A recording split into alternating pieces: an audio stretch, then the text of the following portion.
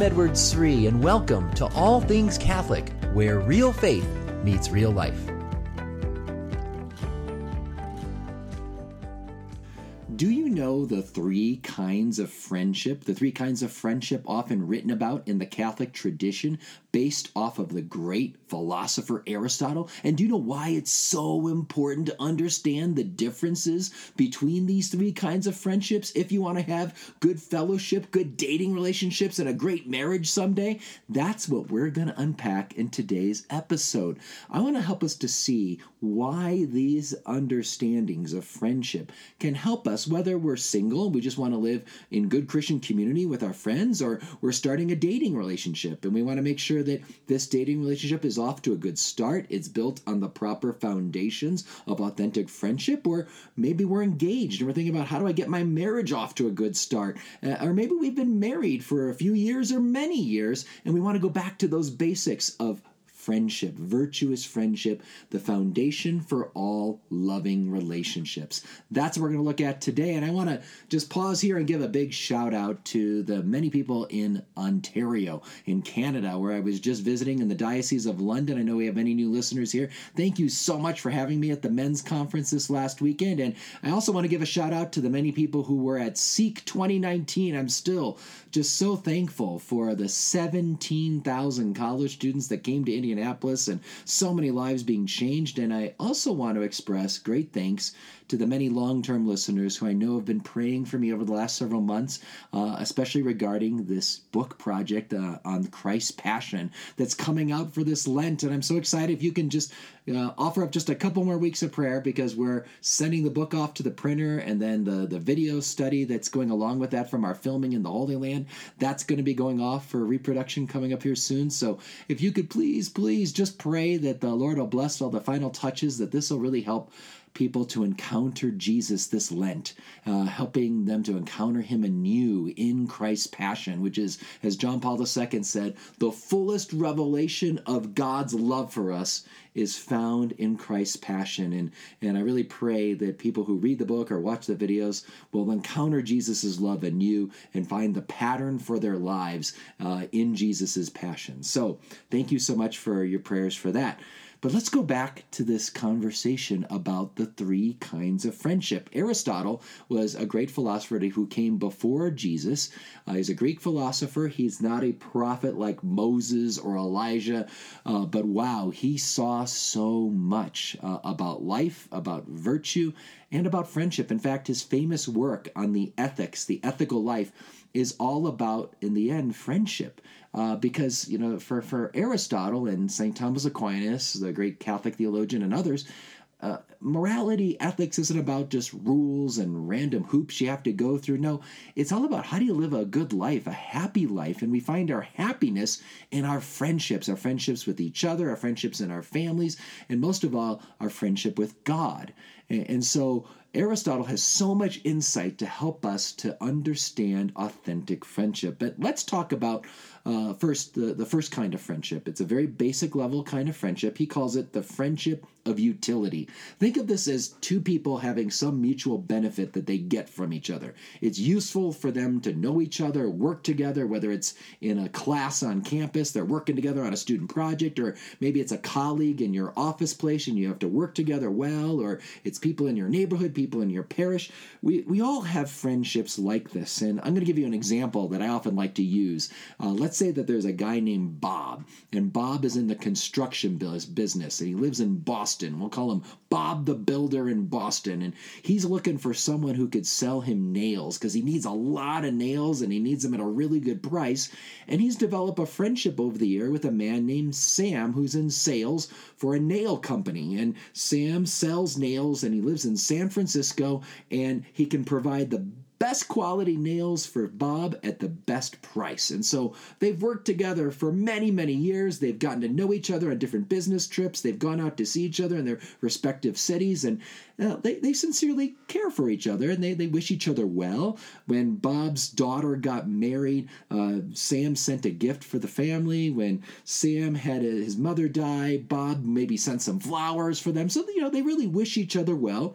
But what's really at the foundation of their friendship isn't so much a commitment to each other as much as it is a commitment to what they get out of each other.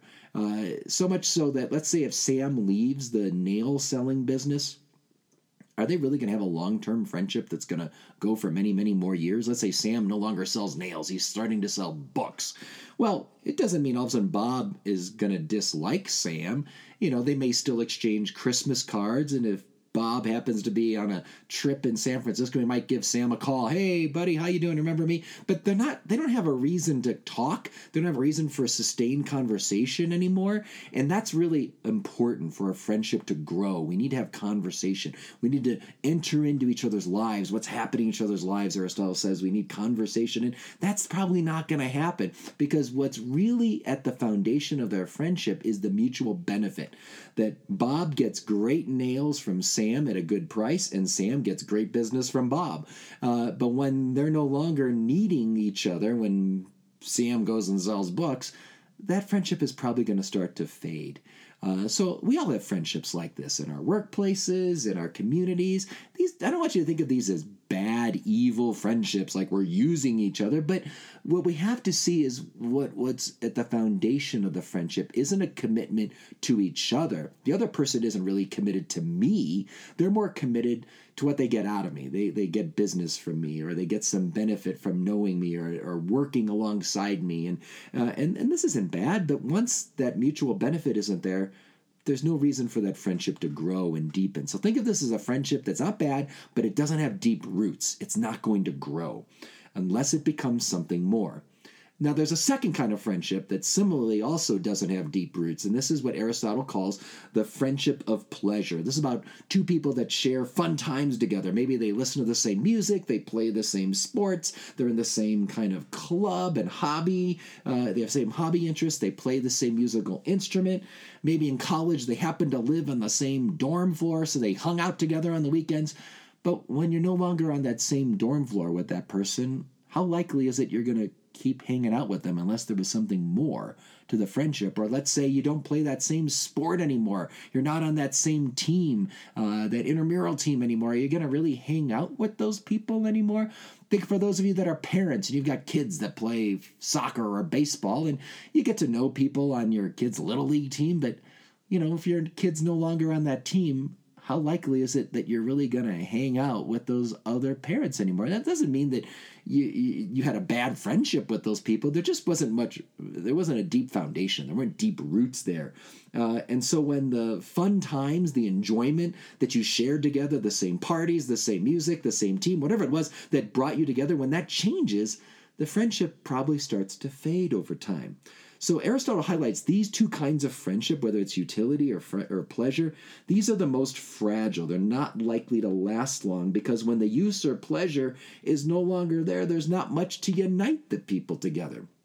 That's why we need a third kind of friendship. This is what Aristotle calls the virtuous friendship. This is the friendship that has deeper roots. This is a friendship that's based not on what does this other person do for me? What do I do for this other person?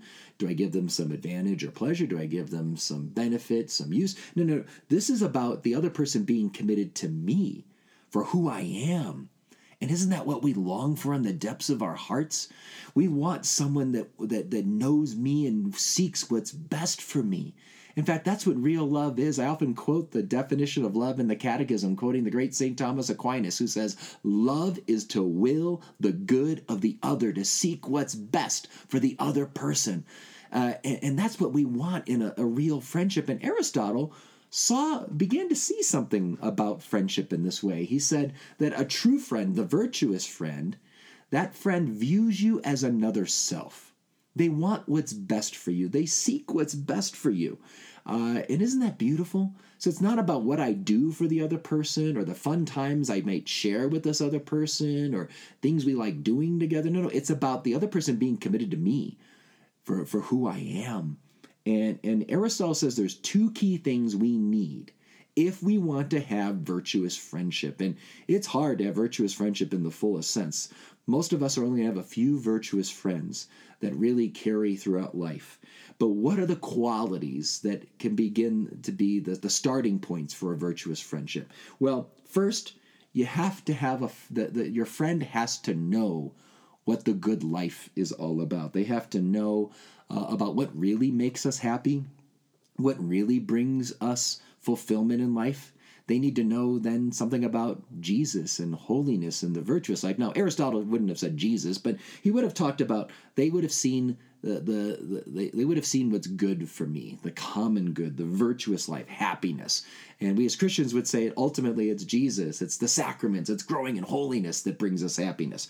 So if I have a friend that gets what life is really all about, they have the potential to be a really good friend for me.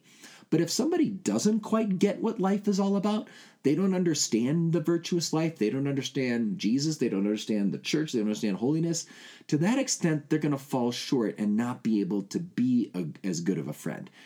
I want to share a story with you. Years ago, back when I was a young university student, I went to Indiana University and I took this big Renaissance history class, I remember, and I was with about 500 other people in this class, and I happened to sit in the lecture hall at the same spot each week, and next to me there were these two gals that sat there, and we kind of got to know each other through the semester, and we had basic friendship of utility. You know, we could study together, share notes together, call each other and ask for questions on the homework, and we got to know each other, and these were nice people, and I think there was a basic level of friendship of utility there. And then as the semester went on, they wanted to get together one weekend, and I remember them asking me after class. I said, "Hey, do you want to get together this weekend?" I said, "Sure, yeah." And they said, "You have a house off campus, don't you?" And I said, "Sure."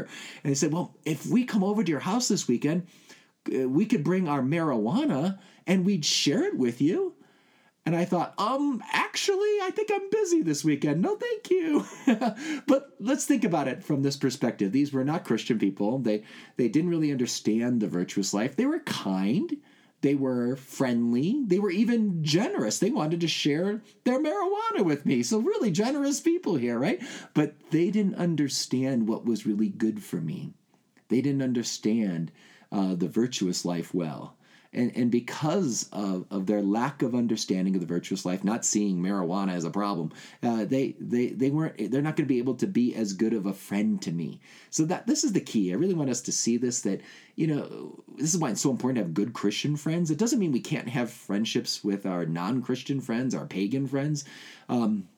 In fact, I would argue that there could be some pagan friends in our lives that might be better friends than certain Christians we know, right? We may know Christians that might be very Catholic and they believe all the right things, but they're not necessarily good people. They don't live out what Jesus taught, and they have a lot of vice in their life and dysfunction. They could actually be worse friends than some of our pagan friends. So I'm not denying that. I think it's important to recognize. It's just that to the extent that our friends don't understand the Christian life, they don't understand the Catholic faith, that to that extent, they're not going to be able to help me. They're not going to be able to love me as well, because love is to seek what's best for the other person, and they don't fully grasp what's best for the other person. Doesn't mean that they can't live levels of friendship really well with me, and maybe even better than some Christians, but they're always going to fall short. And by the way, that's why it's so important, when you're dating or thinking about marriage, you want to really weigh this very seriously.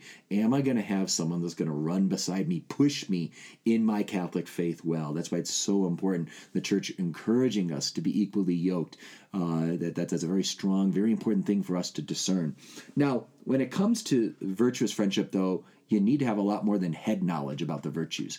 You also have to possess the virtues. It's not enough for someone to be devout Catholic and maybe they can quote Aristotle to you and name all the virtues, but the question is, are they living it out?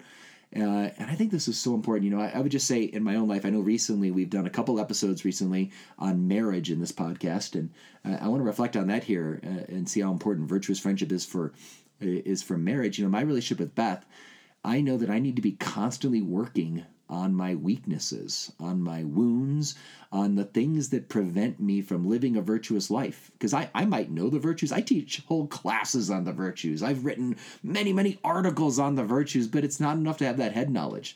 To the extent that I'm impatient, or I'm not thoughtful, or I'm proud, or I'm living from certain wounds in my life, or I'm living from certain insecurities or fears in my life, to the extent I have these weaknesses, these vices that weigh me down, to that extent, I'm just not able to love Beth the way she deserves to be loved.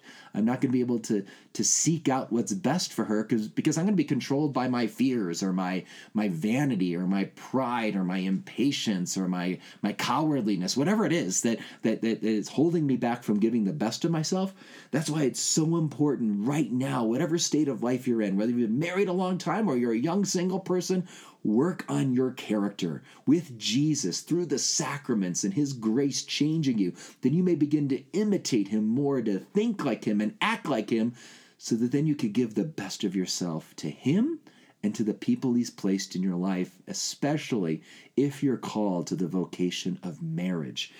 So we have to not only know the virtuous life, Aristotle says, we also have to possess virtue. And to the extent that we fall short in understanding virtue and living virtue, to that extent, we're not going to be able to be a good friend to the people in our lives. So let's aim for virtuous friendship. Amen. Let's run after virtue in our own lives. And as we're living in Christian community with fellowship with others, and we're living dating relationships, and we're thinking about marriage or living about marriage, let's really weigh, is the person I'm in a relationship with, are they capable of authentic love, virtuous friendship? Do they have the character, the virtue to love me well? Anybody can say, I love you. Some people might actually mean it. Few people really understand what it takes to love, what the virtuous life is really all about. Few people can really seek what's best for me. And then even fewer have the virtue to run after virtue with me. So it's a really high call to think about virtuous friendship. The good news is God is with us, and no matter what weaknesses we bring to the table, he can heal us, he can forgive us, he can transform us if we can continue to pursue him in prayer and in the sacraments. So my friends, thanks so much for listening to this podcast. If you want to learn more about the 3 kinds of friendship and how to grow in virtue, please check out my website for 2 things. One is I've got a whole series of articles on virtue on my website, and they're there for free. You can check those out. But you can also read about the 3 kinds of friendship in my book, Men, Women, and the Mystery of Love. It's all on JP2's Love and Responsibility. He saw that the Aristotle's understanding of friendship was so important for love, for men and women relationships, and for marriage, that he began his whole work on love and responsibility, making sure that he drew attention to these 3 kinds of friendship from Aristotle. And I write all about that in my book, Men, Women, and the Mystery of Love. You can check that out on my website as well. You can find both the virtue articles and the book at edwardstreet.com. And you can always reach me on Facebook, Twitter, and Instagram. Thanks so much for listening. Thanks for your prayers. Please continue to pray for me. Know that you are in my prayers. God bless.